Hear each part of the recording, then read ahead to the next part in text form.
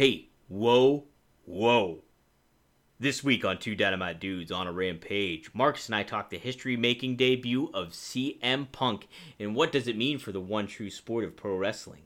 We talk Sting having Showtime once more on TNT, the report that Bray Wyatt is expected to sign with AEW, how to properly debut Bryan Danielson, MJF submits Chris Jericho in his fifth and final labor, Jon Moxley continues his role on great promos, why there is crying in wrestling, and Ric Flair doesn't ride on trains or Kias.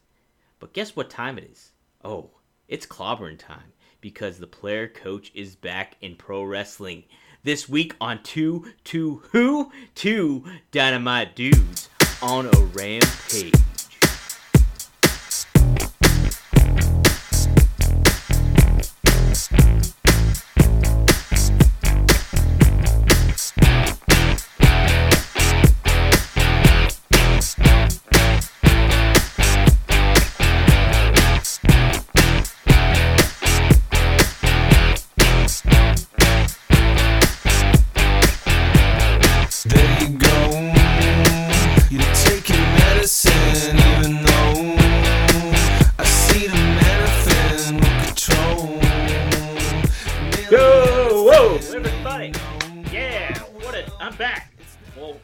Have always been here. So is Marcus, but somebody is back, right, Marcus? Somebody. Who is it? Boy, oh boy, Dominic. That was quite a debut.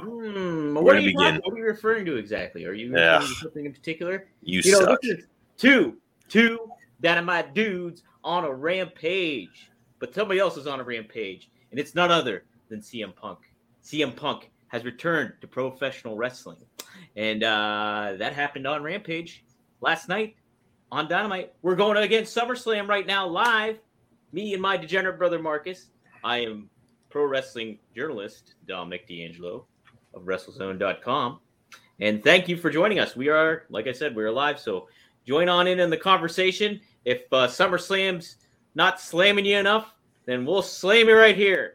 Marcus, how you doing today? Getting out of control, Dominic. I'm doing well. Excited to talk about what I believe to be the biggest debut in the history of pro wrestling. History of pro wrestling? I can't think of one bigger. I was gonna say but memorable debuts, like the most memorable debut probably in our wrestling fandom, Jericho, on Raw. Yeah, Raw. But it's. Jericho didn't get the sort of reaction that Punk got, not by a long shot. It was fucking crazy, man. Taz is probably a second to this one. That's really the only one in WWE. Yeah, what's up, Steven? Steven's in the house. Yo, Steven, what's going on, man? But then Taz fizzled out right away. Not his fault. WWE just didn't like him. Vince thought he was too short or whatever. And but I mean, what a debut he had coming out beating the undefeated Kurt Angle. Right, man. Yeah, but Marcus, it was crazy. I did happen to send a tweet to CM Punk right before the show, so maybe he'll come on. I invited him on the show. I would assume he'll be with us shortly. Yeah, he might be here. You never know. That's you cast the line out there. Talk a little hockey. I don't know. We'll see what happens. We'll see how it goes. I'll tell you what, Ricky is not fucking around over there. He's ready to talk Bray Wyatt. He's ready to talk Bray Wyatt. On to the next, pal. Oh, we'll get there. But yeah, Marcus, let's obviously we got to talk about CM Punk returning to wrestling. Yes, absolutely. Holy smokes, Marcus, how'd you think? I mean, we talked about it just right now, but how'd you think it all was executed?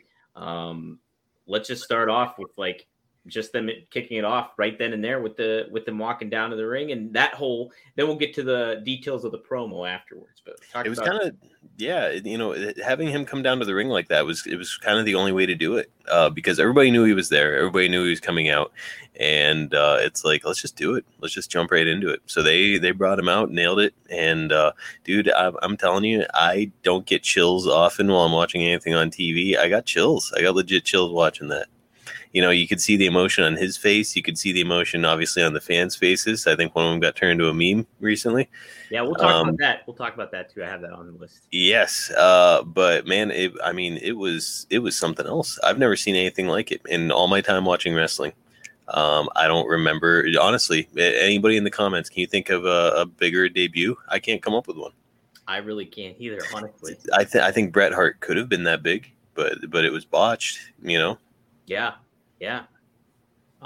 Scott Halls, I think, has that lasting impact where you look back and like, wow, that was a big one. But it was also, and I think maybe for the time it like might have meant something. But again, like we weren't tuned in at that point, and we became tuned in later on. And so that says something for like a debut. But that wasn't even technically a debut, I guess, because he was a Diamond Stud before in WCW. But yeah, I don't know.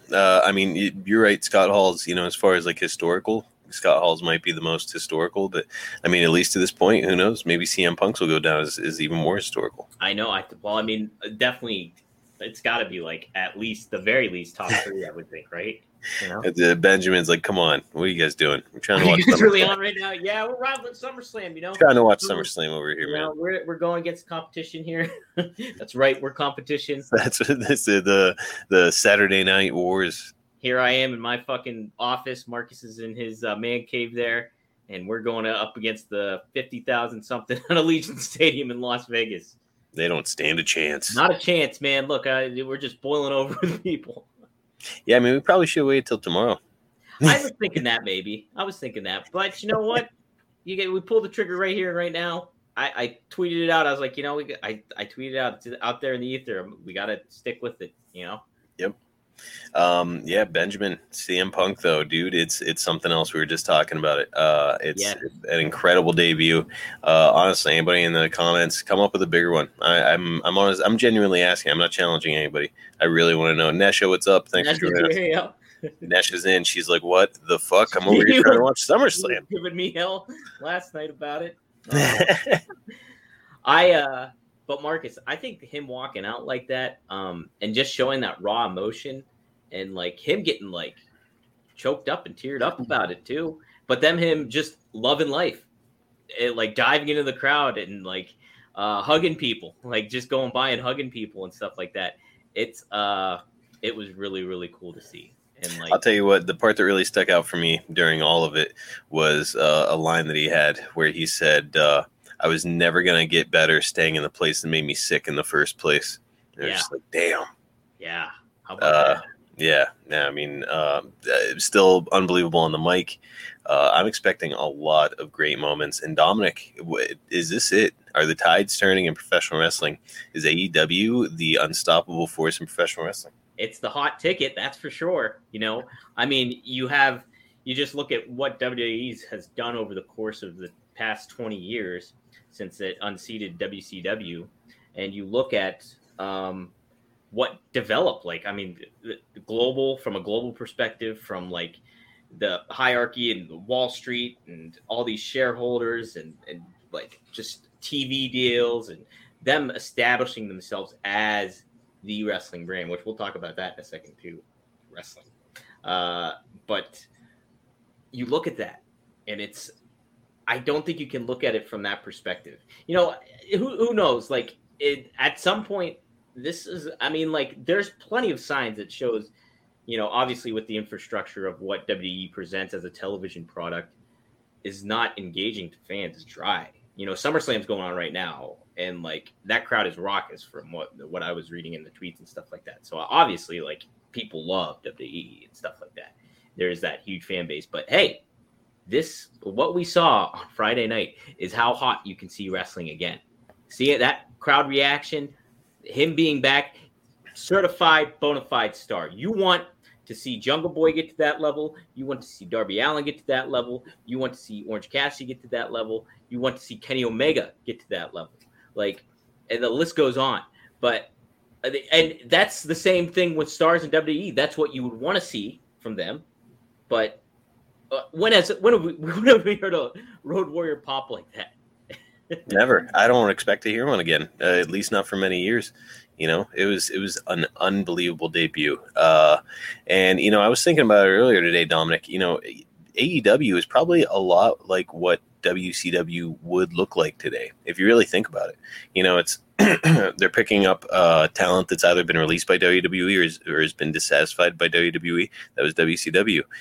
So it's backed by a billionaire who's coming in from another realm. So I don't know, man. It's the logo. I mean, it's clearly the AEW logo is clearly a spinoff of the old WCW logo.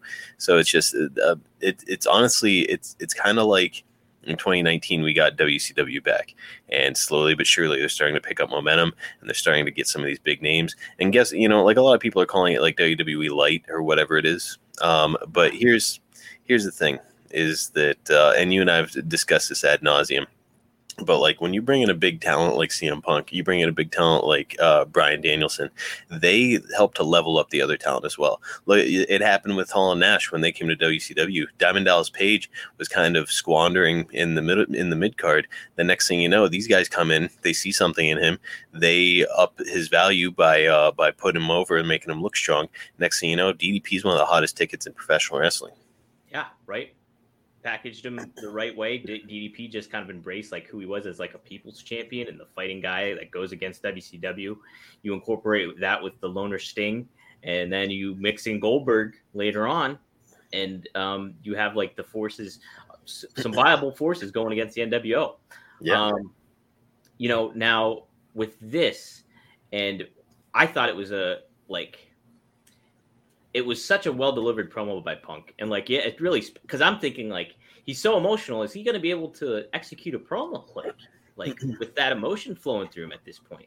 He just fucking nailed it. Like there was, and what he said too about like August 13th, 2005 ROH was, I left professional wrestling, and like never saying WWE, those letters, but referring WWE. And he's like, August 20th, 2021, I'm back.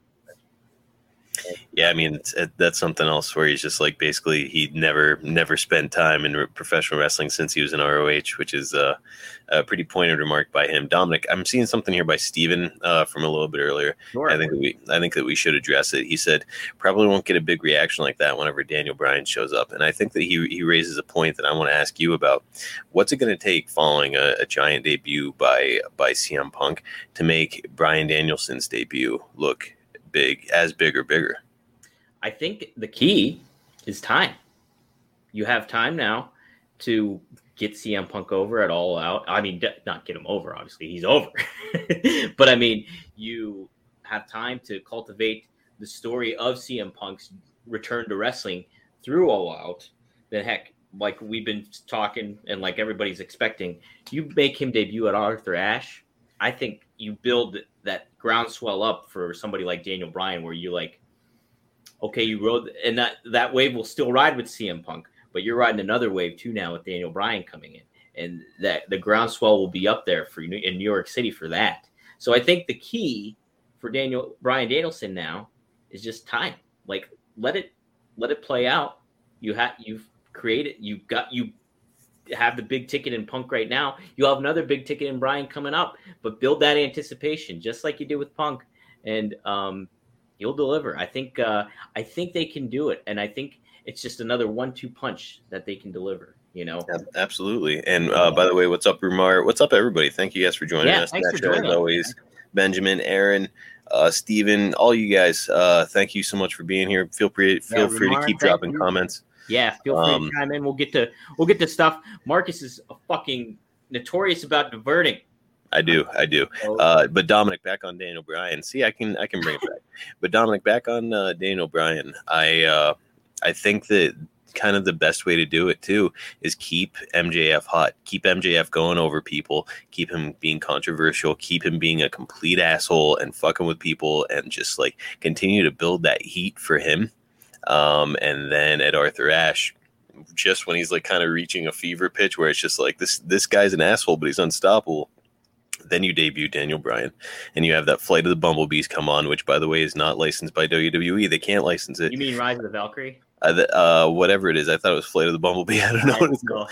Well, whatever his theme is called. Like, oh, that's right. That's right. Well, just like CM Punk's theme, it's not a WWE original, so they can use it. So I mean, I think that music can hit, especially when MJF is like dressing down the crowd or acting like a stuck-up psycho. And I think that would be pretty much the only way to come anywhere. You're not going to come near that CM Punk.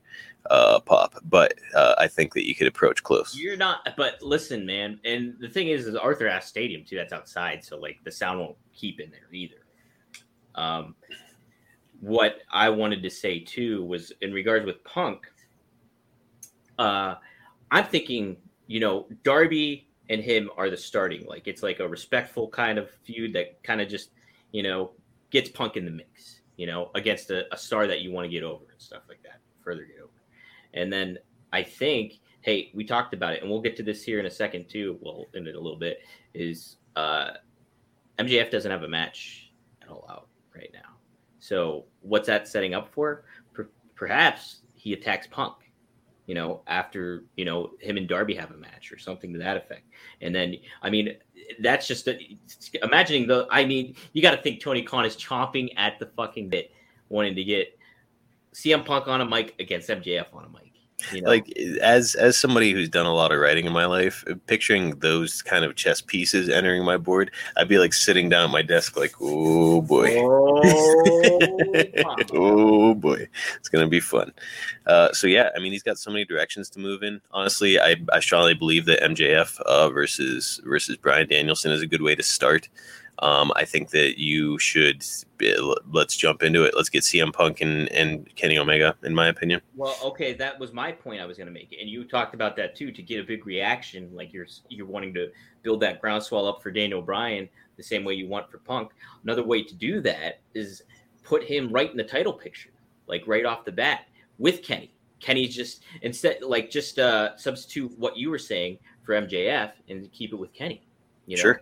And then you have the title in the picture. You automatically put Daniel Bryan even at a higher level, like even though he's already a big star. So I think that would be a way to handle it, and kind of and because like honestly, you can have Punk just go up against MJF, and that's still just a hot ticket as ever too. So I mean, yeah. Dom, Nesha feels that you and I look a lot alike right now, and I've never been more offended. Oh, well, Marcus, I think you should take that as a compliment. I am running for, when I go to All Out, I think there's a Mr. All Out contest. Mr. All Out pageant going on. I have a speech lined up. It's going to happen. Probably start writing that now, Dom. The Wingman's All Out party. That's what it's going to happen. Hot Boy Summer. I'm going to be there, guys. So waxed and vaxxed, baby. Waxed, ready to roll. Anyways, I diverted again. Go ahead. Well, that's a good diversion right there. Is Mr. All Out pageant. Yikes. Let's see. So, but Marcus, yeah, I think. What do you think? Okay, do you think that the ratings for Rampage on Friday are going to be dynamite? Wait, you're asking if the ratings from yesterday are going to beat the ratings from Wednesday? Yes. Haven't they come out yet? Not yet. The ratings for Dynamite came out, and they were just a little bit lower than they were last week. Unquestionably, yes. Everybody knew that CM Punk was coming out on Rampage, so yeah, without a shadow of a doubt, Rampage will be higher. Okay, I would be interested now. Like Punk's going to show up on Wednesday too. They announced him on Wednesday for Milwaukee. You can expect these ratings to continue to rise. I really believe that. Because people are going to be wondering, okay, what's CM Punk going to do next? When's Daniel Bryan going to show up? Who else is coming out? And that is the formula. And I told you this, I think, back when we first started this podcast. That's the formula for success. Is like you need to always have the crowd thinking, what is going to happen? Like, okay, CM Punk just came out this week. Who is somebody going to come out next week? Oh, WWE released Bray Wyatt. When's he going to show up? How about Daniel Bryan? The rumor is he's coming in. So it's like week after week, you're just building this intrigue. And I think you have to keep that ball rolling while also taking a look at the roster that you've got there and say, who am I not using? Who can I get rid of? Because it will become unsustainable if you've got too many people on the roster, as, again, we've been discussing. Yeah. I think so. Let's talk about this then. The report today, I don't know if you've even seen this, Marcus. Yeah, is Bray Wyatt is expected to sign with AEW. I have not heard it. So Meltzer reported today on the Wrestling Observer Radio. He said now nothing is like concrete. There's likely no pen to paper, obviously, because his non-compete clause is up. But it seems to be rolling in that direction. That Bray Wyatt will be all elite forthcoming once that non-compete does run out.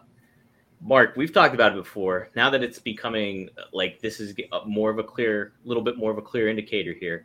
How would you incorporate Bray Wyatt into the AEW picture? I know that you and I had discussed possibly bringing him in as just what's his name, Wyndham Rotunda. I know that was a possibility, and I think that it could work. You could bring him as Wyndham Rotunda. However, I do think that there's this thing in pro wrestling where it's almost like campy B movies, right? Where it's like we appreciate a lot of the campy B movie stuff that comes with pro wrestling, which is why we appreciate characters like The Undertaker. And there's kind of a crossover whenever it comes to wrestling fans between that genre and the horror genre. There always has been, and I think that there always will be. And The Undertaker kind of helped to pioneer it, but it's been a thing. And so I strongly believe, I'm not saying bring him in as the Fiend, but I am saying that like might not hurt to bring him in as like a split personality nut job, where like sometimes he's Wyndham Rotunda and sometimes he's this other thing. Yeah, so maybe like not a supernatural villain like say like The Undertaker was summoning lightning and shit. But more like a Victor Zsasz of Batman or something. Sure. But like basically it's like two different sides of this one human where it's like, which guy's going to come out this week? Which guy am I going to see backstage during this segment? You know? Yeah, like you don't want to go into, I think Tony Khan's kind of indicated that he doesn't want to go into the route of like, broken Matt Hardy stuff where it's like, teleportation and stuff like that again or anything to that effect. I think he learned his lesson. Yeah, I think that's just a tough thing to get over when you don't have a live crowd either. I mean, geez, oh man. So that's a tough thing. But let's see. I think there you can find something to that effect. I think it just makes sense, I think, from a really good Pat LaPronde. Geez, I know Pat LeGrand. I can't remember his name, but he wrote the Andre the Giant book. Dave Meltzer had him on Wrestling Observer Radio to talk Dominic DeNucci, R.I.P. by the way, Pittsburgh's very own. Oh man, what a loss! Mm-hmm. He trained. For those of you who are unfamiliar with Dominic DeNucci, he trained Mick Foley. He trained Shane Douglas. He trained a lot of people, as a matter of fact. And, not to mention he had a great career of his own. He was tag team partners with Bruno Sammartino. He was in the Pittsburgh Studio Wrestling back in the day. The top star in Australia, too, for a long set of time. Yep. So Dominic DeNucci, an unbelievable talent. Dominic and I both had the pleasure of meeting him about a year ago, actually. Maybe over a year ago now. It's been a while. Yeah, probably closer to 2 years by now. But had the pleasure of meeting him. Such a kind man. Huge loss for wrestling business. Exactly. Yeah, very big loss. But he was on there, Pat LaPronde, and he talked about how would you bring how would you bring Bray Wyatt in as like he pitched what everybody kind of talks about is maybe the new leader of the Dark Order, and I think you could do something like that. If you shift the whole perspective of Dark Order. Well, Dominic, I got to say, Steven's really tickling my fancy a little bit here tonight because he's saying bring in Bo Dallas, Rotunda Brothers. Dominic, what about like Minnesota Wrecking Crew? Forget all this supernatural shit. Bring him in as like the Rotunda Boys.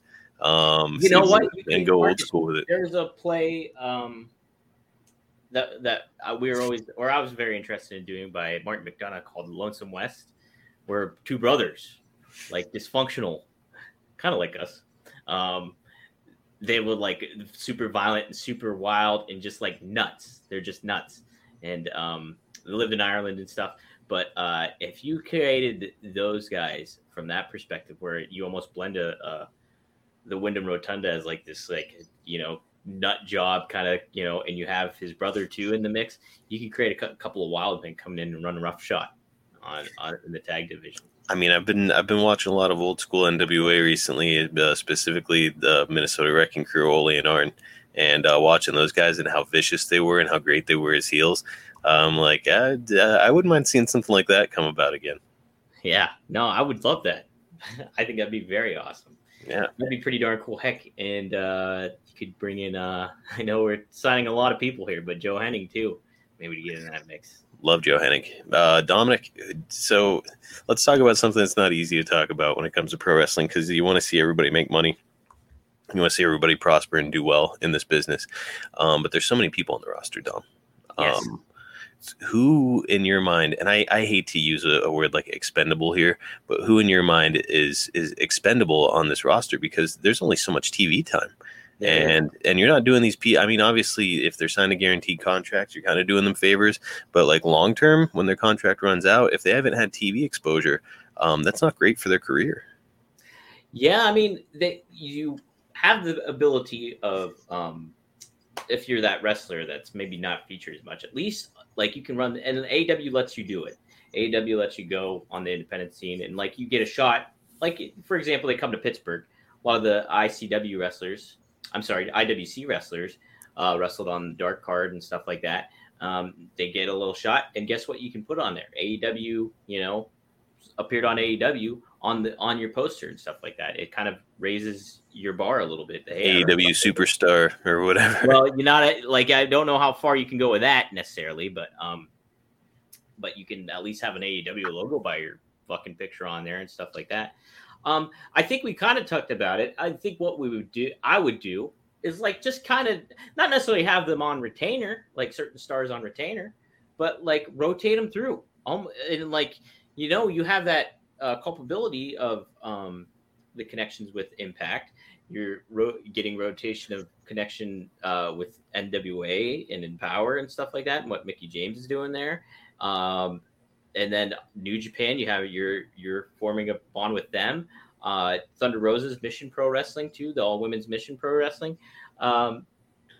Different outlets that you can do, and like it doesn't necessarily mean that.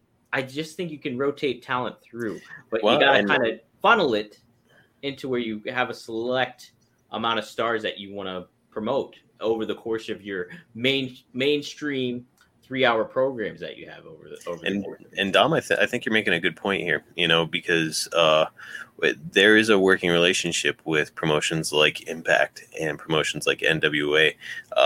So why not work together with them and say like, hey, look, we are not using, let's just say Chris Statlander, even though they've been using her a lot and she's doing great. We aren't using Chris Statlander as much as we thought. Do you guys want to take her and put her on your TV for a little bit? And Dom, I saw you just highlighted Jorge there. What if Dominic, Impact, NWA, and AEW said, hey, we're going to have a draft? I think that would be pretty cool. Obviously, the thing is like you all have a working relationship. And you all have, it is very much like the territories, because each promotion wants to, have their stars highlighted and, make sure that they're the top stars. So, I mean, you could kind of work something like that out. That would be pretty damn interesting. I think that would have to be something a little bit further down the line if you're going to do anything to that aspect. Because not only this, but I think AEW wants to get itself over as a brand, and probably like on a TNT product, you want to get yourself over as the brand for wrestling. So like, I think want to establish that out. And MLW has been pretty adamant about this too, is like keeping the stuff just to like on the focus on them.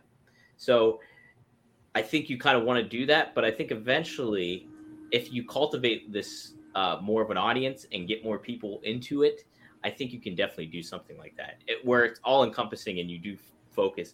You can do a spin on it, where it's like, or maybe you get a pool of these wrestlers, not all of them, but a pool of these wrestlers, like, hey, we got a draft coming up, and boom, let's do selections. You could really make a cool event out of that, I think. And, absolutely. And if you adhere to it, like WWE's been awful at adhering to their draft, but I mean, heck, if you do it right, I don't see a problem with it, honestly. And you make a good point. What if you take like kind of the lower half of your card, the guys, as we've been talking about, who haven't been utilized well? Yeah. You do the same thing with NWA and Impact, put them all in a draft and say like, all right, we're all keeping all of our top guys, but let's draft these guys. Here's the thing too. You have like stuff like potentially AEW does the win-loss record. What if you started really keeping count on across the promotions across the board of what their wins-loss records are across the board? You get past a certain level. This guy's going to be eligible for the draft coming up because A, maybe he hasn't wrestled enough, he or she hasn't wrestled enough, or B, maybe they're not winning enough matches. And it's going to be you make that. I mean, it's sports like feel.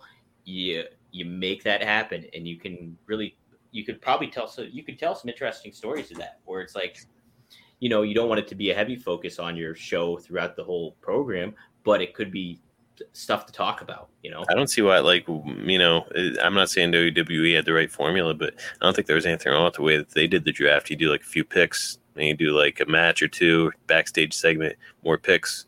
You know, I don't know. I think it could work. Yeah, I think it's something to definitely think about. Let's see. Anything else on Bray Wyatt though? I just think you know, it's just like to what we said. I mean, it's a lot of people, but obviously he's a name that has cachet, and he's one you can't let slip through your fingers. He's not one, and it wouldn't make sense to not sign him, right? If you have the option to sign him, you have to. So it's like I said before. I mean, you know, the way that WWE marketed him, for the amount of time that they marketed him, there is an unbelievable amount of equity in him. And I'm talking like they probably put about as much marketing power behind him as they did behind somebody like, let's say, Roddy Piper, the Ultimate Warrior, where it's like you're seeing his face all over the place. He's on T-shirts. There's toys, you know, commercials, belts. He's all over the place. And so they spent all that time and they spent all those millions of dollars to market this guy. Then they're like, hey, by the way, we don't need you. And they let him go. You have to swoop in on somebody like that. Have to. Yeah. Because his face and his name and his likeness have been out there for long enough that he's gonna draw a crowd wherever he goes. Yeah. Steven also says Impact Wrestling also has a good women's division. Why not work with them? Absolutely. Sure. Deonna Purrazzo. She's been throwing hints out there too. She acquired another belt too, the AAA women's title. I remember the name of it, but she acquired that too over at Triple Mania. And like her and Kenny got a picture together and everything like that. So I gotta say, I wouldn't hate it if Cody was like a tweener on NWA and AEW, where like let's say he takes on Nick Aldis again, maybe grabs the 10 pounds of gold. Yeah. And it starts bringing that on TV and saying like, hey, I'm not able to compete for the AEW championship, but that's all right because this is the real one. Right. No, it's there's a lot of talent. It's a situation that they can work out, and hopefully they figure something out because you do want to focus on your stars, and it's like so many, you know, they get lost in the shuffle, and you don't want that to happen overall. You want stuff to kind of be like, okay, you know, we got to focus on these guys. We can always come back. You know, we can always circle back around and get you back in the loop and stuff like that. And but very interesting times. Marcus, let's talk about how Dynamite kicked off with Sting and Darby Allin. First time in 20 years Sting has wrestled on TNT, Marcus. Did you know that? I did. Okay. And let me tell you, Dom, he looked like $1 million. It's like I was expecting him to like come out in the t-shirt and stuff, and it's just like, okay, he's old, you know, it's like no big deal. But he came out, he's in great condition. Mm-hmm. He wrestled well, took a hell of a bump there near the end where they were putting him up. And I'm like, okay, he's got to get out of this. Yeah, right. Like he's got to fight out of this or something. Nope, put him right through the table. But he gets up, no sells it, pounds his chest.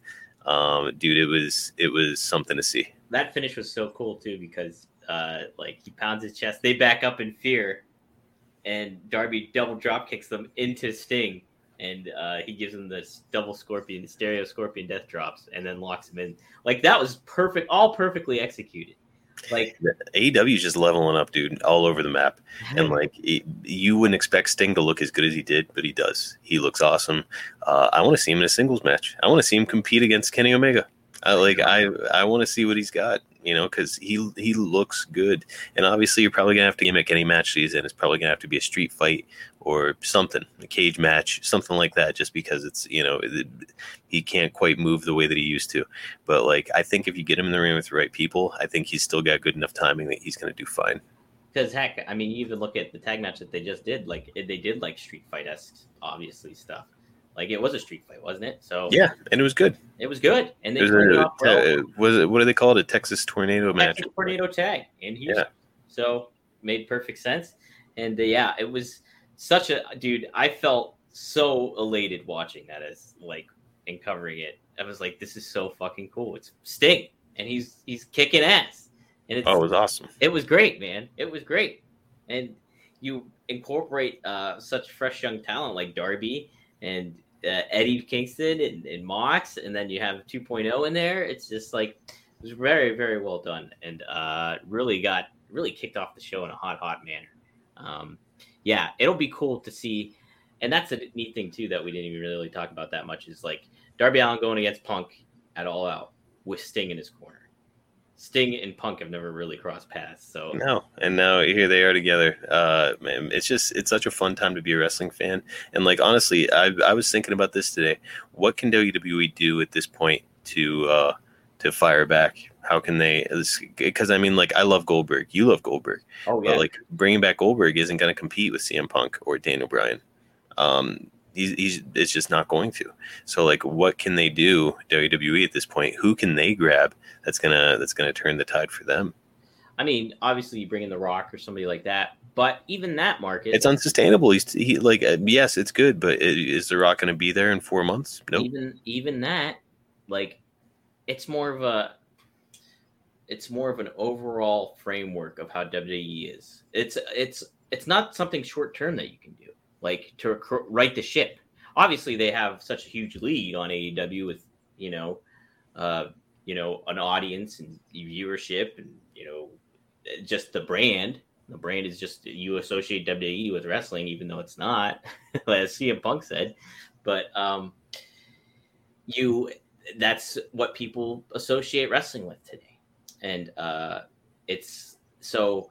But if you want to write, you have to make the adjustments, and I mean it's not going to change unless the top guy relents on creative, and that's Vince. Like Dominic Nesha feels that Becky's going to be showing up tonight. Is that going to be enough to turn the tide? I'm going to say no. No, I'm not. I mean, it would charge it up. People are that's going to be the buzz. Like they're going to do what they can to kind of push back at what they did what AEW did on Friday with Punk.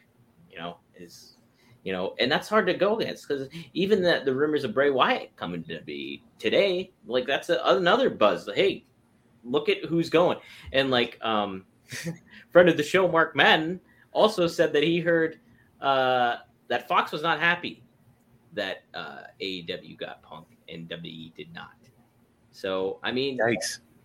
It's just like you look at that, like people are taking note, and it's the ratings. That's one thing, but you look at Raw and you look at what AEW is doing on Dynamite, the numbers aren't that far off. Obviously, SmackDown has a bigger platform because it's on Fox, but it's just like there's so much going on.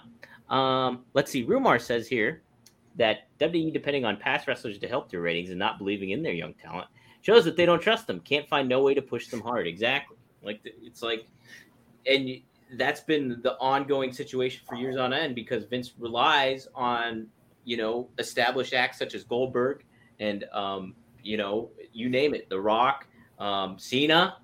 They'll bring out Stone Cold to have like a beer bash or something every once in a while to like pop a rating. Right, exactly. It's yeah, so it's like it's something that needs to be done over time, and I mean it's nothing's going to change unless Vince steps down. That's the bottom line. That's it. Like that's how WWE can fire back. They're kind of behind the eight ball a little bit though, because AEW has been establishing this new talent, and then this new talent is getting over. So it's like, could you sign Adam Cole to this $1 million a year contract and then just like debut him on TV, and would that be enough? I don't think it would. It's not. It's because it's all about how you position and book these stars. Like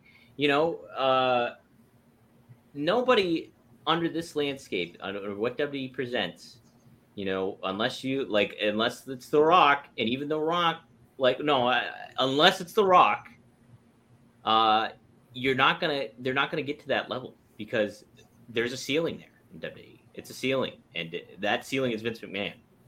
It's it. Sorry to interrupt. Aaron is saying let Big E cash in. I think that's a step in the right direction. Yeah, it is because it's something that shakes up, your product, and WWE rarely does that. They rarely do something that, wow. I mean, because Marcus, you haven't been watching the product, neither really have I. But what do we hear is like repeat matches week in, week out. Like Raw has the same matches every week. Like there's been months on end where it's like Sheamus has been fighting like I know this isn't that long, but Damian Priest. But there's been other ones where it's just like, okay, we're seeing this again. The Usos fighting Rey Mysterio and Dominic Mysterio. It's like you get those all the time. It's a lazy booking. It's arrogant, some may say, and things like that, where you just like feeling, hey, I can get away with this stuff because we are the product. And Vince, even on that conference call, like dismissed AEW not as competition, and then was like, hey, maybe we'll give them more of their stars. And look what happens. Punk was already in the fucking plans at that juncture, and Daniel Bryan already signed a deal at that juncture. Now there's talks of Bray Wyatt. What's Adam Cole going to do after this weekend? Is he going to stick around? Is he done? It's just a lot to fucking think about.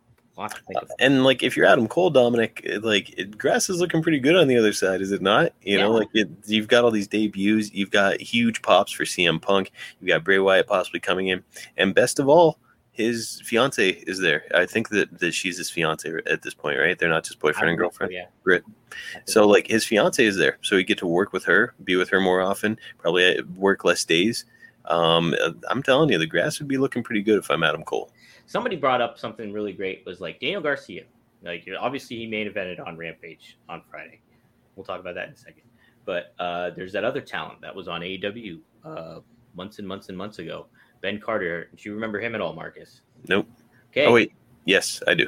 Tore it up. Was really amazing. Had an amazing match, I think, with Ricky Starks. He had an amazing match with. He signed with WWE. But when's the last we heard of Ben Carter? Yeah, I mean, it's been a while. He's on the NXT UK brand. You just don't see anything. You don't see anything from you see so many of these talents. Like you look at Jake Atlas. You look at this is more on a bigger scale, I guess, but even like Keith Lee to an extent. Like these names get signed, and you're like, wow, this guy's a talent. You're going to see a lot coming from them, and then you don't see them. Yeah. You don't see them. Nesh's daughter asked her about Nick Gage earlier, and she's only 9. Make sure she hasn't Googled that name. Yeah, right? Well, yeah, Dom, it's I like WWE because of all the great entertainment that we've gotten from them over the years, but they're unwatchable at this point. They really are. And yeah, I think that AEW is truly unstoppable at this point. I think that this is a foregone conclusion. It's WWE's got a real hole to dig themselves out of. The only thing that's saving them right now is their brand. That's it. It's not the product that they're putting out. And that's eroding because that's what they've been leaning on for how long? Like you don't associate you associate John Cena, you associate The Rock, you associate Stone Cold Steve Austin with WWE, but other than that, and now Roman Reigns, but look at how long that's taken for Roman Reigns to, be an established star. And he's not even at a level of a Cena quite yet or anything like that. I just can't get over the fact Bray Wyatt was so over. He was very over. I mean, they were starting to screw him up there, but 2 years ago, they screwed him up. I think. Let's even say 2 years ago at this time or whatever it was, he was one of the hottest acts in professional wrestling, and now he's just gone. It doesn't make any sense. No, it's it's just it defines so many wrestlers down, and a stale product like WWE. It just doesn't do it, man. And but somebody that's been unstoppable has been MJF. Marcus, he tapped out Jericho on the 5th and final labor, and clean. What did you think of that main event? It's the way it's supposed to be. Okay. The way it's supposed to be, Dom. The older guy putting over a younger guy who's rising. Babyface or heel doesn't matter. When you're the old veteran, that's your job. That's what Jericho is there to do at this point. Jericho, it's as you and I have discussed, I like him and I love his history. I love, the fact that he's got connections to WCW, WWE, ECW. He's been all over the world wrestling. So Jericho has a lot of value, but he's lost a few steps. And so that's supposed to turn into a storyline. Said, hey man, you used to be great, but you've lost a couple steps. And this young lion MJF, he's going to beat you clean. Yeah. And then Marcus, we talked about this before, a good like Chris always redefines himself and repackages himself. A great way to do it would be like the aged Lionheart, Sure. Something to that effect, where he comes back and he wants to have this final run where he's going on a tear, and it's almost to the story that WWE told with Ric Flair when he was retiring and he went on the Intercontinental title run, and if he lost, he had to retire. Now you don't have to necessarily do that to a T for Jericho, but something to that effect, I wouldn't hate the idea. You and I discuss week after week how AEW should get a cruiserweight title. I wouldn't hate if Chris Jericho won the inaugural tournament when he returns. He wins the inaugural title in AEW, and then he wins the inaugural cruiserweight title. I think that would be a great story to tell. Absolutely. I don't see a world title reign in his future anytime soon, but I think that he could give some credibility to something like a new title, like the cruiserweight title. Have him win the tournament, against all these young guys, against all odds. Chris Jericho comes out and he wins the cruiserweight title, puts a nice little bow on his career, and then if he's going to retire, put over a young guy on the way out. He gets the strap, retires Chris Jericho, and Chris takes his rightful place as an announcer. That'd be pretty neat. It would be Jericho, I think, said too throughout this week or maybe the last week, he's like, you might not know when I retire. It just might come unexpected. I might just, and heck, it's something to think about too. Let's see. So no, and then hey, the singing of Judas, pretty cool moment. Or what'd you think about all that? I thought it was pretty cool. I mean, we all knew it was coming. Mm-hmm. I think it would have been cooler if it was more organic, but I don't think there's an organic way to start that kind of groundswell. Yeah, I didn't think that was. I think that was more so social media criticism, hey, it's a little manufactured or whatever. But come on, I mean, you set it up for that. I don't think there's anything wrong with doing that. It's a matter of promotion. Wrestling is a promotion, a promoting business. So why not promote something that you can maybe try to get going? More than anything, it's like WCW or WWE does their then, now, forever thing, and they've got all those highlights they're playing during it. That's one of those moments that's going to be playing, during AEW highlights. It'll be that, and then Britt Baker versus Thunder Rosa with the blood, and the CM Punk coming out. Of course, that's going to be. That's going to be a big moment. So it's the Blood Brothers match, so it's going to be it's more than anything. It's a highlight, like a feather in the cap of AEW. Yeah, exactly. And that's the thing is AEW is creating moments that you're going to remember, where it's just okay, I remember when that happened or this, and there's a lot of cool stuff that they were able to do that not only is a modern day for modern fans to appreciate, but a lot of this stuff tips the cap to classic wrestling stuff too, where it's just okay, a big debut happens. Wow. This one of a kind moment where people are singing the song and stuff like that. That's unique. Not a thing you see often. Dominic, Aaron was in the same place as you last week here in Pittsburgh. Oh, really? He was at Dynamite in Pittsburgh last week. Oh, okay. Talking about how WWE is kind of taking him out of wrestling, but AEW's brought him back in, and it's a different energy. It's a different vibe when you're in that arena with AEW. He went to Dynamite Pittsburgh last week. I liked WrestleMania and the other WWE events, but I really enjoyed Dynamite more. The energy was so different. It was more fun in AEW. Yeah, man. It was. I haven't been a part of a crowd like that. Gosh, I would have to say that's the first, maybe since All In, actually, in 2018. That crowd was raucous, and they booed the heels and cheered the baby faces for the most part. And I wrote a column on WrestleZone about Pittsburgh and how there's been this kind of over thing, where people kind of have this impression of Pittsburgh. It's okay, they sit on their hands or not, but Pittsburgh historically is, obviously with Bruno Sammartino ties, studio wrestling, everything like that, it's a wrestling city. So, and I think being at Dynamite and getting that moment of Christian beating Kenny, Britt Baker getting those pops, really played to it being reestablishing it as a city and reminding people, hey, Pittsburgh is a wrestling town, just like Philly is, just like New York is, just like Chicago is. It's one of the towns, baby. And I think, getting to both those shows, Dynamite and Rampage, I think really helped told that story. Okay, all right, Aaron's from Pittsburgh. All right, us too. So that's cool. It's maybe Little Lily days this week.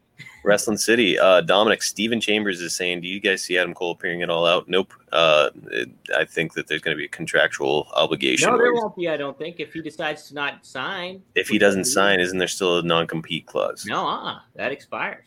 Really? So that's why Daniel Bryan, his contract expired. He could have gone anywhere at that point. I thought when your contract ends, you have 90 days following your contract. If you're released. If your contract just expires, it expires. It's done.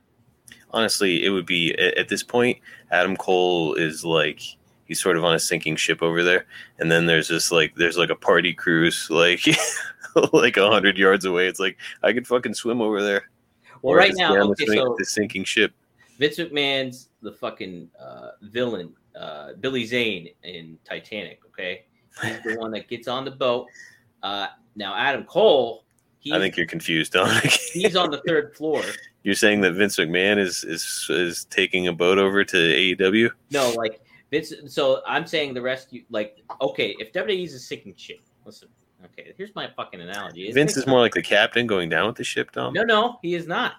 So he's getting it. So Vince. Okay, from a perspective of fucking this all up. I'm not fucking this up. All right, if you let me just paint this picture here, like Bob Ross. Then I will show you what's going on. All right. So Vince selling stock, releasing wrestlers, all this stuff. It's a sinking ship. Now Vince is not necessarily bailing on it, but listen, Vince is playing. He's protecting himself. He's looking out for himself, just like Billy Zane did in the Titanic. Okay. So he's getting on a boat, and that boat could still be WWE, but he's still riding away from stuff like that. While Adam, now, if you stick around in WWE, the sinking ship, not that it's a sinking ship, but I mean, it's a huge conglomerate monster that's not going to sink it. Like, it's there. It's an established brand. But Adam Cole's on the third floor of the Titanic, down in the level, working. Like, one of the workers, one of the guys making that ship run, baby, like tossing it all out. He's going down with the ship. He doesn't got a chance. Like, if he stays there, like, Vince views him as that just a worker down there. All right, you can promise him the world, and how many times has he promised stars the world? Like Rey Mysterio, like, hey, you sign with us, we're gonna put your son over, all that stuff. Look at what they're doing to Dominic Mysterio at this point. Just like boom, he's just there, and it's just they're not like promoting him basically. So it's just making all these promises, and hey, guess what? You're going down the ship. I'm looking out for myself though, Vince McMahon. I'm Billy Zane. How many people just left this chat? I'm curious. I gave a very simple analogy about this sinking ship, and there's a cruise boat you're trying to swim to, and you just went off the rails. I think Nesha got it. Okay, Dom, where are you going with this? Nesha says Dom doesn't even know where he's going though. No. All right, Dom, what else is there? Are we ready to wrap it up here? We got a few more things to talk about. Oh, well, here. By all means. By all means. Let's see. Marcus, yes, this is something we are excited for. Miro made the little pitch to our friend of the show, Eddie Kingston, about facing him. That's an interesting feud going on, huh? Yeah, that would be quite something. Obviously, you know where I stand on that. A friend of the show, Eddie Kingston, is a friend of the show, but I don't think that anybody should be beating Miro, period. And I don't care who it is. Yeah. Like, Miro needs to remain undefeated. You need to position him properly. And again, that is so down the road. If a Daniel Bryan wraps up a feud with MJF or somebody else, let's even say 2 or 3 years from now, maybe not 3 years, it's a long time, but we could say 2 years from now, Miro has just held this belt this whole time. He's come up against everybody, beat everybody. And so then all of a sudden he's going to get in the ring with Bryan Danielson, or CM Punk for that matter. And you just make it mean more then. I think you could really, though. Or it could be a good way for Bray Wyatt to make a debut. Yeah. I think, though, like, the way that you position Bray Wyatt, you don't need a title. You wouldn't need a title right off the bat. Now, I think you could tell a very interesting story, though, with Eddie, if he did upset Miro. And, like, because Eddie's been the ultimate underdog when it comes to, I mean, you can make the argument for Darby too, but like from the his whole career perspective, Eddie's been the ultimate underdog when it comes to pro wrestling. So if you have him upset Miro, you could not only enrage Miro further, and then like continue that feud for a while, where you make this a memorable feud, Miro and Eddie Kingston. Like you really tell a story around that, and then ultimately Miro wins the title back. And so I think that's another. I don't think you necessarily have to like have Miro continue this run. That's obviously an option, but like probably is what they're gonna go with. But I mean, I wouldn't be against Eddie actually like pulling up an upset and like getting that crowd really behind him as like, hey, Eddie he did it. You know, Miro's been like unstoppable, but I think you could tell something to that effect. I see your point. I do, but disagree. Okay. I really think that Miro's got to remain undefeated for basically as long as we can all stomach it. He is the Goldberg of AEW, but in such a different way. He's not a ripoff of Goldberg, because he's such a very, very different character. But he poses the same threat as Goldberg did, where it's just like, yeah, this guy can't be stopped. He's ripping people apart week after week. Like he's just an absolute fucking beast out there. And so they position him really well. I think that having him get beat by anybody at this point, anybody within the next year, I think would be akin to strangling the golden goose. Okay. No, I mean, obviously there's an argument for that. I just don't think it would necessarily halt momentum either with Miro if you had Eddie upset him and then you keep the rolling. As long as you tell a story with it, I think it's not a problem. You know, I think it just and I agree. Long-term feud. I mean, how about following the match, Eddie knocks him the fuck out with that back fist or whatever, you know? And yeah. Like it just something to perpetuate a feud, but no, Miro's got to keep winning, man. Now, Marcus, I want to talk about this. We mentioned it way at the beginning with Punk. So we happened to see on there a fan crying, like when Punk came out, and got a lot of people, Twitter being the negative space that it is, really went at this individual. And then you've seen a lot of it too. A lot of talent. Nyla Rose was one of them, being like, hey, like, it's great seeing that emotion. And it's like, you know, and you kind of put in, if you really like, I mean, obviously we don't know this person's backstory or anything like that, but heck, you don't know what this person's been throughout the course of whether it's the pandemic or years on. And like, maybe this was his one solace thing is like, you know, enjoying wrestling, and like Punk was his man. And like, here he's back in Chicago, and there it is. Like, it could have really meant a lot to somebody like that, you know? That's the thing too, is like, you know, a lot of it, you got to remember, it's like a lot of us are just like, oh, well, it's pro wrestling, it's fun, it's this and that.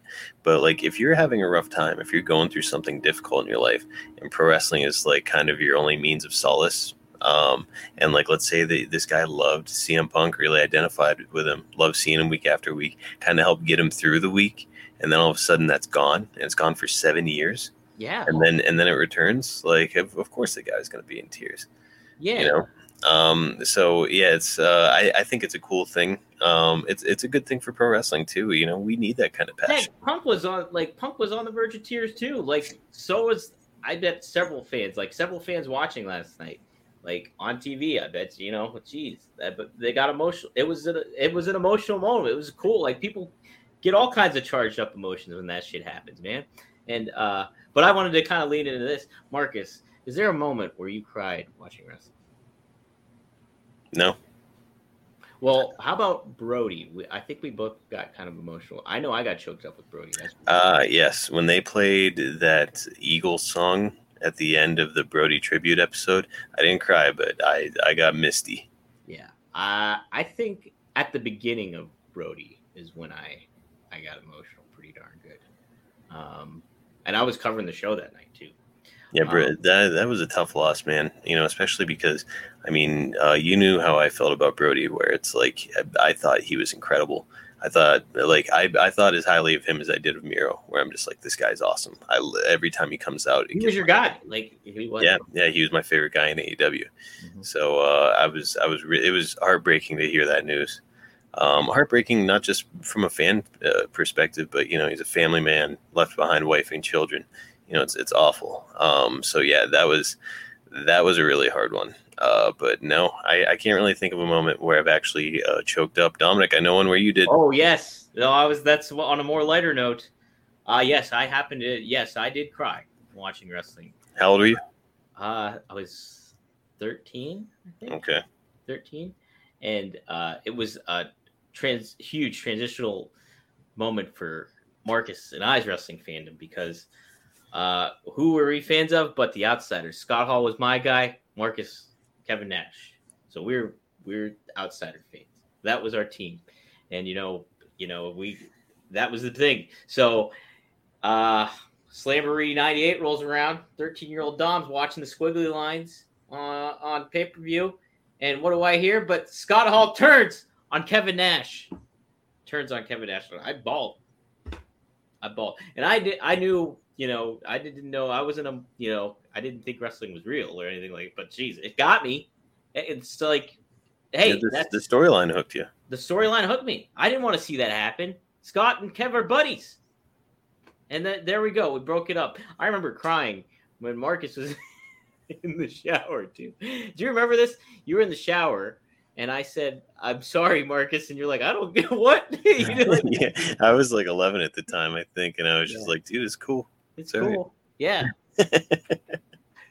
Were we the Outsiders ever, Marcus? Yeah, I was. Yes. Well, okay. So... College 2009, Marcus. She might mean as like a costume, Dom. Yeah, that's what I mean. College of 2009. Oh, okay. I was Scott Hall. Our buddy Doug was Kevin Nash because he was like taller than me, and Marcus was Sting. And in every photo, I'd be like way out in the background, like Sting in the rafters. It was great. If we can find that photo, Marcus, I'll share that with people. It's on Facebook. Is it? Okay. Yep. Man, yeah, that's a great picture.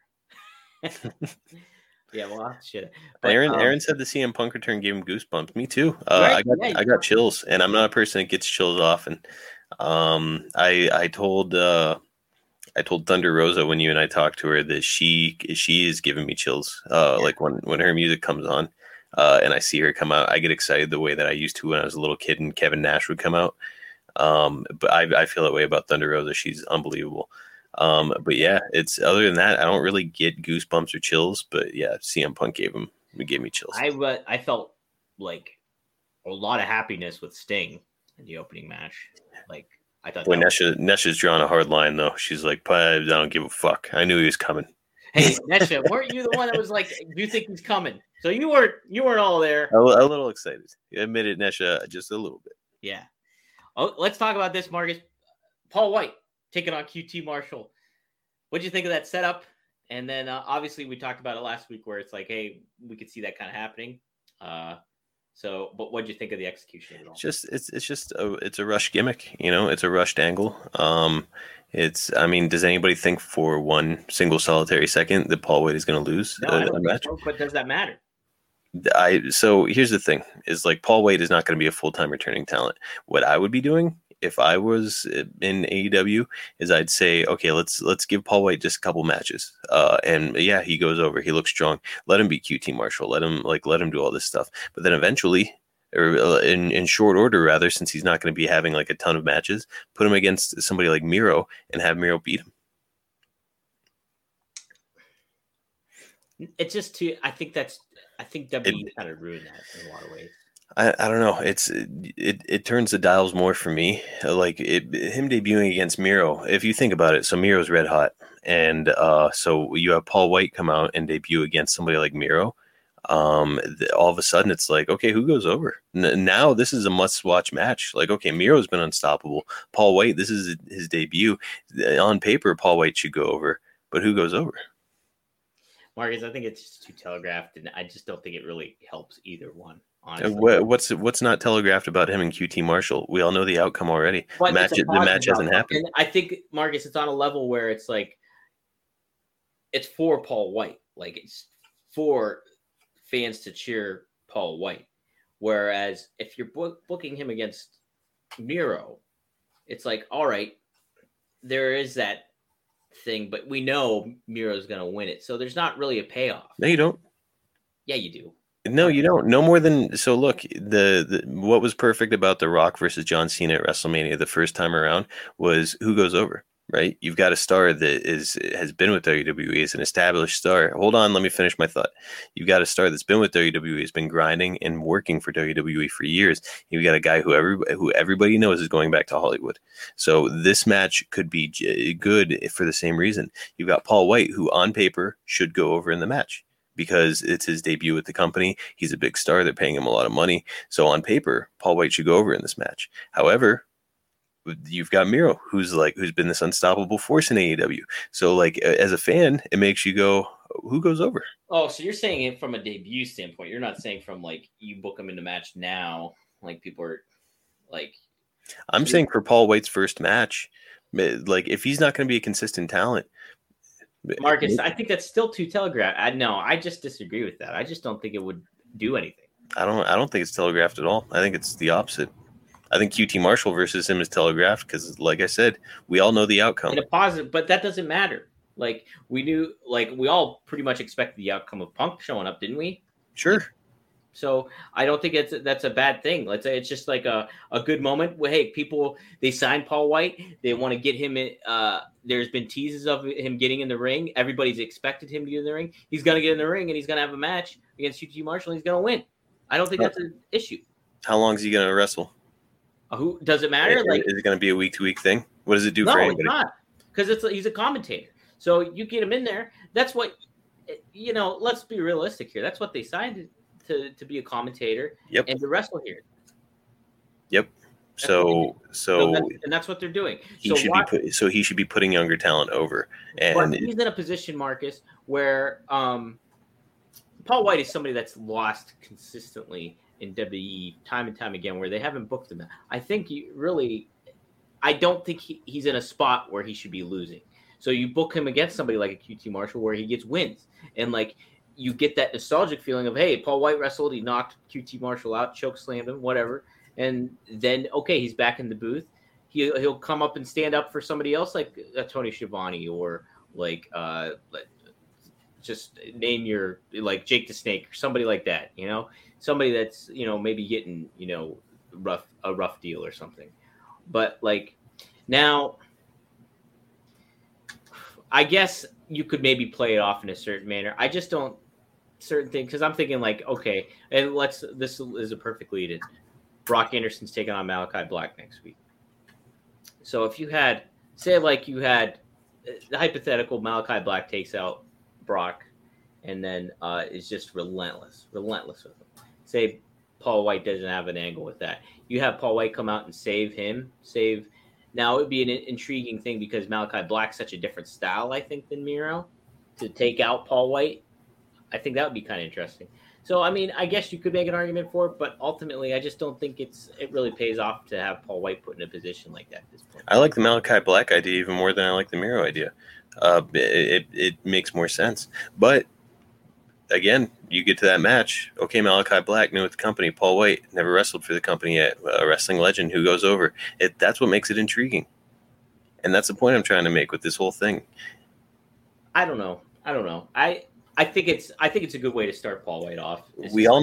My point is that we all know that the business is a work, but sometimes you got to work the fans who think that they're smart and know what all the outcomes are. Because me personally, if Paul White is making his wrestling debut in AEW and they're announcing it and it's like a big deal, let's say it's happening at All Out, but his opponent is Miro, me as a wrestling fan, I'm like, I have no idea who goes over in this match. I don't know, which makes it a must-watch match. Yeah. Rumar asks, what do you all think Ric Flair's role will be when he comes to AEW? Your gut feeling?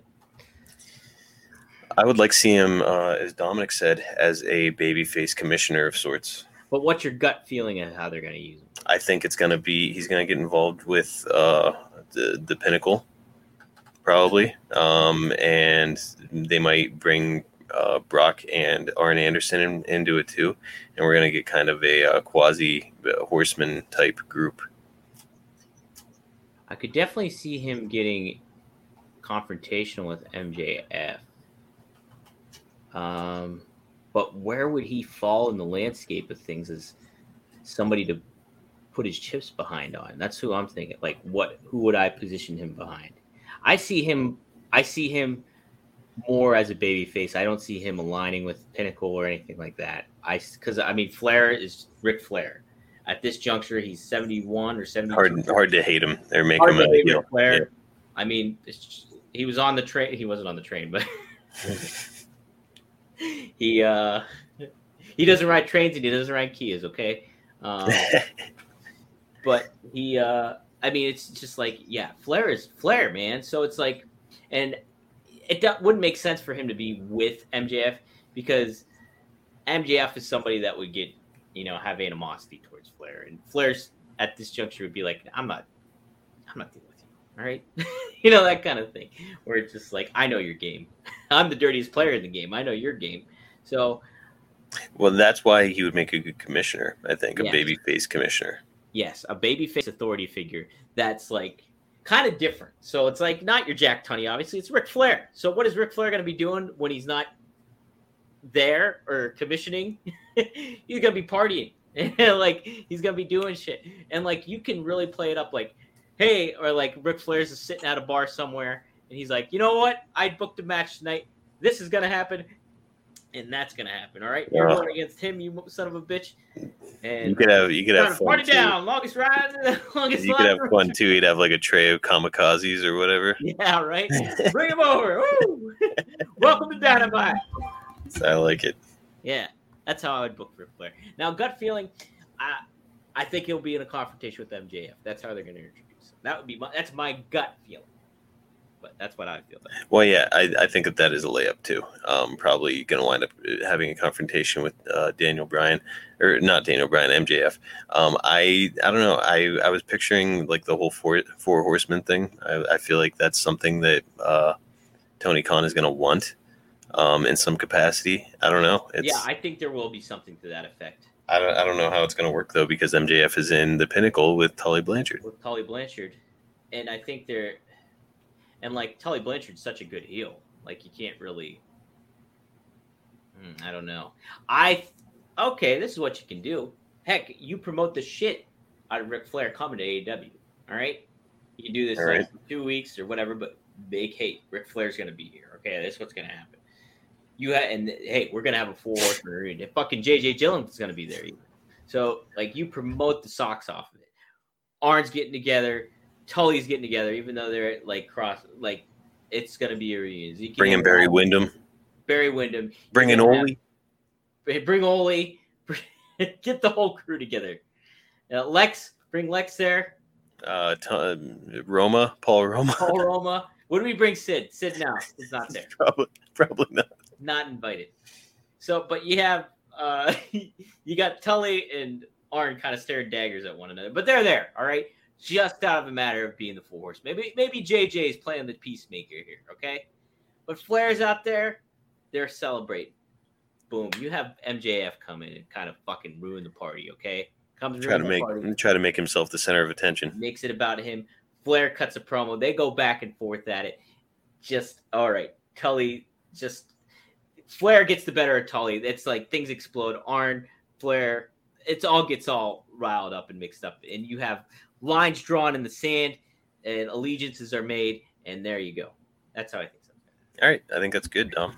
I think that would work. Hey, thank you. Nicely done, Kevin Davis. What's up, man? Thanks for joining us, guys. Thanks to all of you for joining us, Dom. We're gonna wrap this thing up. If that girl was still in here, what was her name? Tammy. If Tammy was in here, she'd be like, "When is this shit gonna end?" These motherfuckers still talking. SummerSlam's on, all right. It's gonna be Cena and Reigns here soon. All right, we're almost done here. Marcus, Dan Lambert cutting that promo. Basement Dwellers, looking at weird, creepy shit on dark web. How'd you feel about that promo? Underwhelmed, to be honest. Really? Yeah, I don't know. It's I think it's they're trying to give something to Lance Archer. He doesn't have a lot going on, so that's cool. Because I think he's a talented guy and got a great look and all that stuff. But yeah, it was hard for me to care. It really was, because it's just like, okay, let's get to the good stuff. you know. So that would be the equivalent of like a Dungeon of Doom segment on WCW when the NWO was going wild, where it's like, okay, when are we gonna see like Juventud Guerrera do his Air Hoovy? When am I gonna see the NWO? When's DDP coming out? So you think it's okay?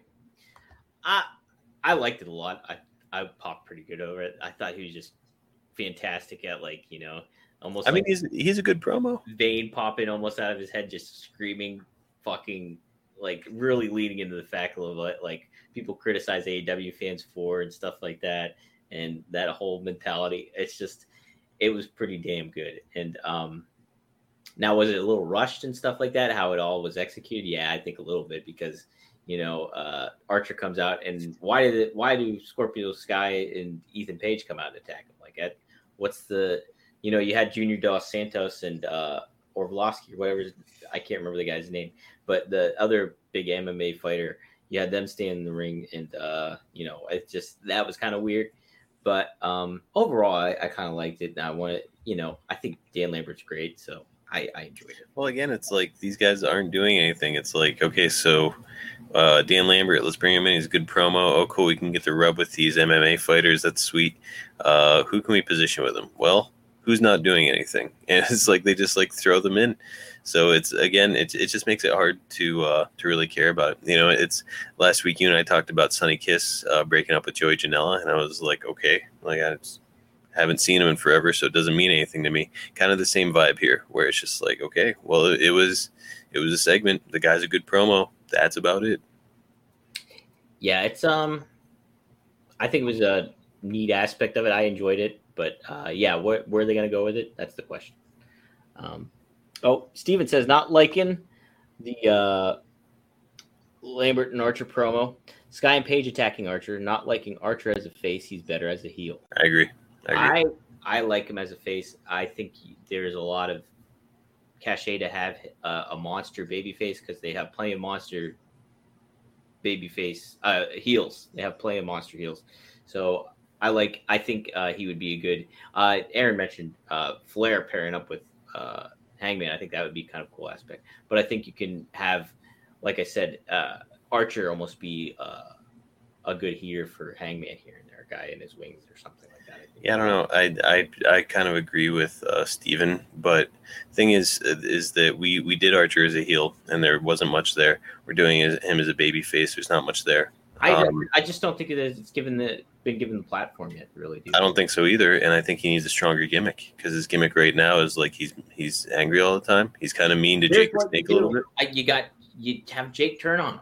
Have Jake turn on him, and like because Archer's proved that he can cut a promo now. Like he's good at cutting promos, I think.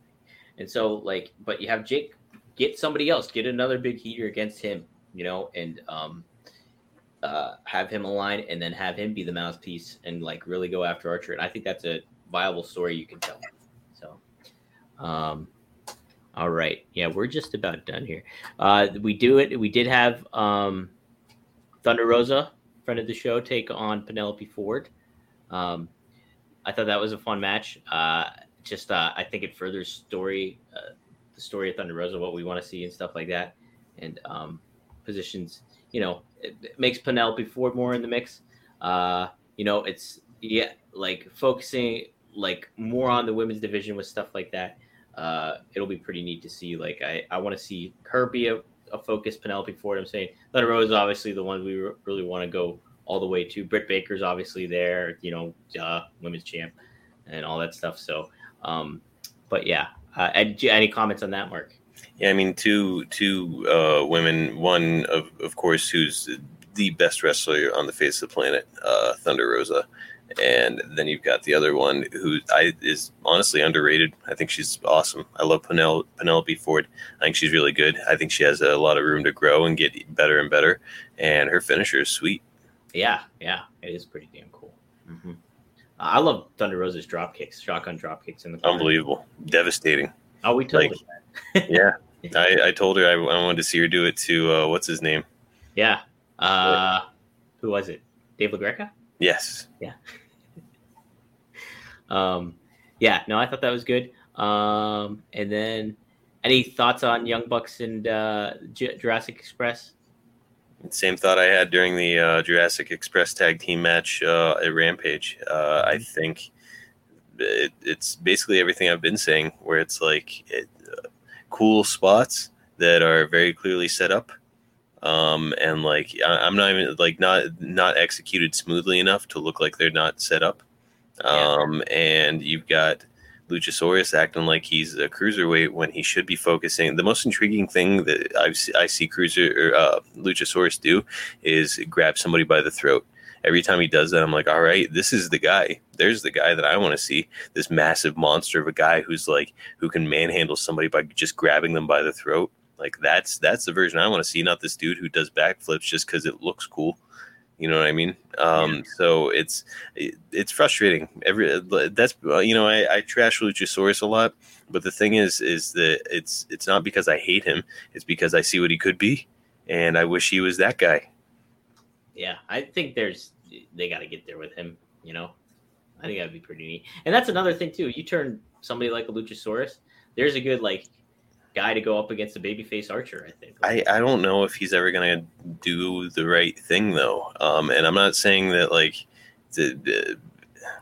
it's hard to word it, but essentially, if he becomes a heel and he becomes like this monster, this scary monster heel, like I want him to become, he's still going to want to do this stuff because he knows he can do it. So it's going to take a road agent saying, like, hey, man, like you have to stop doing flips for just for the sake of doing flips. Like just focus on being this big, brooding, scary heel. I don't think that's far off to fathom, though. You have smart guys like Mark Henry and the Big Show or Paul White back there, and then you look at what Jericho did with Sammy Guevara, where Sammy would wear the panda head coming out, and Jericho was like, "Don't wear that anymore." So I don't think it's far off to kind of think, I think it's a possibility. More. What else we got here? I like. Hey, Pac and Andrade. I'll pump for that. I think that's going to be quite the fucking match. It all out. Must watch. Yes. I really like Pac on the mic too. By the way, I think he's great. He's great. Great intensity. Mm-hmm. Great intensity. Really, really brings it. And let's see. Marcus, you know what we didn't do last week was our MVPs or your Meltzer rating. Yeah. How are we going to do this now, considering there's two shows?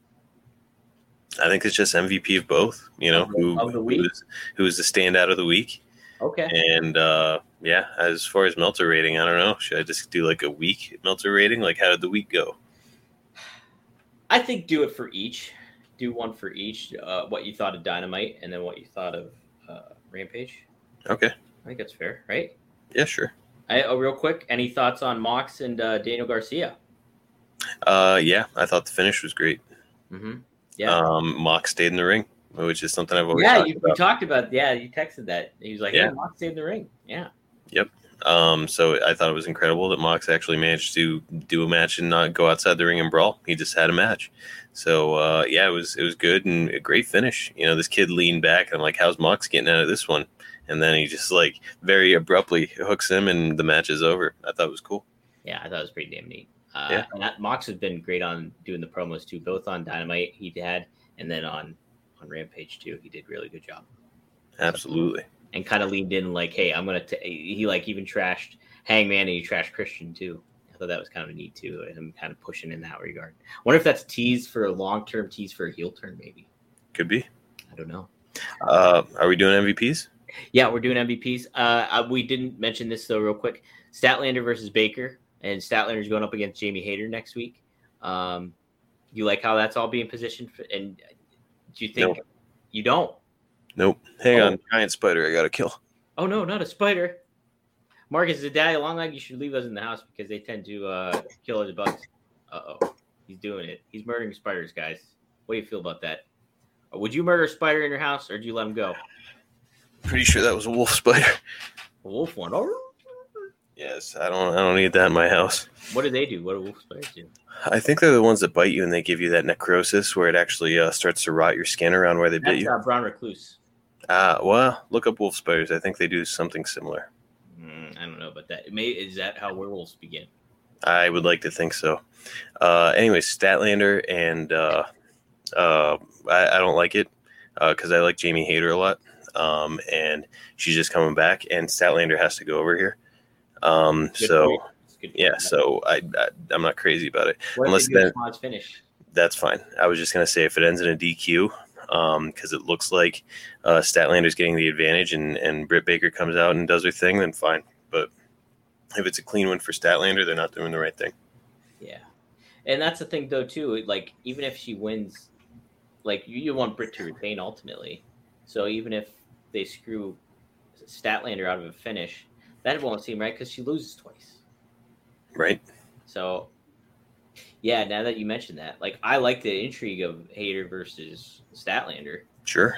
Yeah, it's like you're kind of putting yourself in a hard position there with both of those, you know. Yeah, that's so. I'm not crazy about that. Yep. Oh, Becky is back. Wow. I saw that. Yes. How about that? Man. All right. Well, they think it's going to help them compete. We'll see that. I mean, they needed it. They needed something to charge it up. But again, Band-Aid on a fucking dam. All right. Yep. That's it. All right. MVP for the week. Who's yours? No other choice. CM Junk. it's the only route. It really is, especially if we're doing it for the week. Yeah. No, it's that's a layup. CM Punk. Such a layup. All day. Marcus, was such a great moment in wrestling. Really, we're gonna look back on this, and I don't know how if we didn't even focus too much on it, but we're gonna look back on it. It's gonna be like, damn, what a moment in wrestling that was. You know, no question about it. This is one of those things that I mean, that's a wrestling moment I will always remember, because it was like it gave me chills. It was incredible. The crowd reaction, the sound, the amount of noise that crowd was making, just insane, dude. A lot of cool moments there, and like just the authenticity to it all too. Something. Yep. You know, and even you look back, like you didn't hear probably any of the scrum or the media call that him and Tony Khan did together, but like Punk talked about, like, you know, was pretty open about stuff for the most part, and like talked about, like, you know, hey, him and Tony have been talking a while. He's an AEW guy. He's not against necessarily either working at New Japan or working Impact, but right now he's AEW. He wants to be in the AEW pool kind of thing. And like just he's happy to be back. And like Punk even said during that promo that it wasn't, he never soured on pro wrestling, but it, like on loving pro wrestling, but it was, you know, being in WWE basically. Like, and like just having that, you know, where he was, what you mentioned with that line where he's like, it wasn't being in a healthy environment. Right. So, it's just neat to see somebody happy, somebody that wants to, he said too, he wants to help people. Like he wants to be like that, like help people like Terry Funk help him, and Dusty and Harley Race and listed all those names and stuff like that. So it's just neat to see like somebody that's excited and motivated. Punk, because Punk, you know, that's how we all felt. But like, well, he just doesn't, he might not be into it anymore. Like it just might not be his, like he might just be so scorned by it and everything like that. But it's like, but no, he's ready to roll, man, and it's good to see. So and fun time to be a fan. Steve wants to know if we think within a year they'll be able to fill a stadium. Yes. You think so? That's it depends on what route they take and how well they execute. But yeah, I don't see why not. And like, here's the thing: is like if you build CM Punk and Bryan Danielson. No, if you build the feud between CM Punk and Kenny Omega well enough and long enough, I think you could fill a stadium with it. It's going to take some time, I feel. A year, possibly. We'll see how things go. You know, Meltzer said they couldn't fill 10,000 or what it was at All Out or All In, and look, they did it. So I mean, but like, hey, you know, a year from now, where is wrestling going to be at a year from now? Like the whole landscape could be extremely different. Like, and this could be the sign of it, the start of things to come. I don't know. Like, that's what makes it exciting right now. It's such a fun fucking time to cover this stuff. No doubt. Yeah. Hang on, I got to stop my cat. Uh-oh. Up to no good. Mon Bear, doing it. Was he doing a Bam Bam Bigelow cartwheel? We'll figure out. Becky challenge Bianca. I wonder if CM Punk's ice cream. No, Jorge, I think that was a Chicago-based ice cream shop that they kind of worked a deal out with. But heck, I would not be shocked if we do see something like a ice cream bar that gets sold at some point or another. Maybe Punk ice cream. Damn, I want some ice cream. God dang it, I love ice cream. All right, we gotta wrap this thing up, Dom. Yeah. Ice cream. Your Marcus Meltzer rating for Dynamite. For Dynamite, I'm giving it a solid 6.9. 6.9. Okay. Yep. Good program. Yeah. As for Rampage, I mean, I can't go lower than an 8.6. Yeah. So you're going to 8.6 then? Yeah, and it's basically all Punk. Like it was a good event. Jade Cargill looked good. Tag match was there. Main event was cool. Mm-hmm. So I mean, Punk nailed it, man. Well executed show, and it was the right thing to put him on right at the opener too. Yep. So, yeah, man, it's a fun week. Gonna be even more fun coming up with All Out in the mix, and hell, CM Punk's back, baby. That's it, Marcus. I'll start with my plugs. You can follow me on Twitter right below. You see it there at Dominic D'Angelo. You can follow WrestleZone on Twitter at WrestleZone.com. Sorry, my cat's being a nut. Yeah, Dusty's kind of chilling out behind me here. He's doing all right. But as far as we never plug this, and we really got to start. Check out if you're into WWE, if you're watching SummerSlam right now, Becky Lynch is back.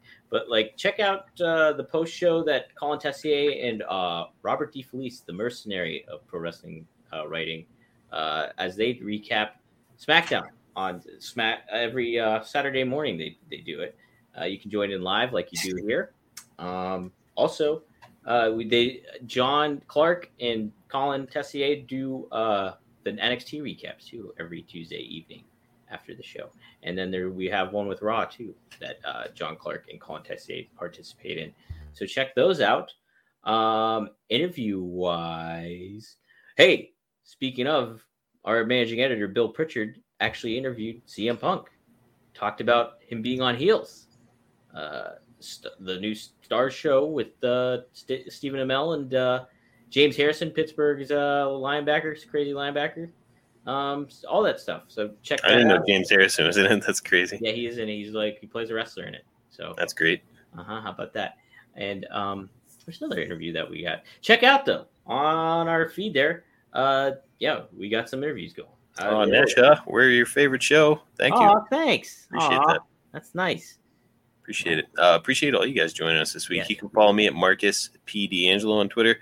You can follow this podcast at 2 Dynamite Dudes. And is that it? We got anything else? I think that's it, brother. Yeah, just a fun time to be a part of this, and thanks for joining us, guys. Always good to get your feedback and input and your thoughts. You guys propose some interesting questions and stuff, so always appreciated. And yeah, what a fun freaking time to cover wrestling, huh?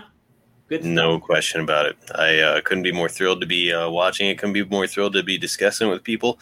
We'll look forward to seeing you guys next week. See you guys next week. It's going to be fun. Bye, Ramar. Bye, Nesha, Benjamin, Aaron, all of you guys. Steven. Yep. Yeah, appreciate you guys joining us. Rumar, and Jorge. We'll catch you next week. We appreciate it. All right, guys. See you next week. CM Punk's back. All right. All right. Bye-bye. Everybody says you're so mad.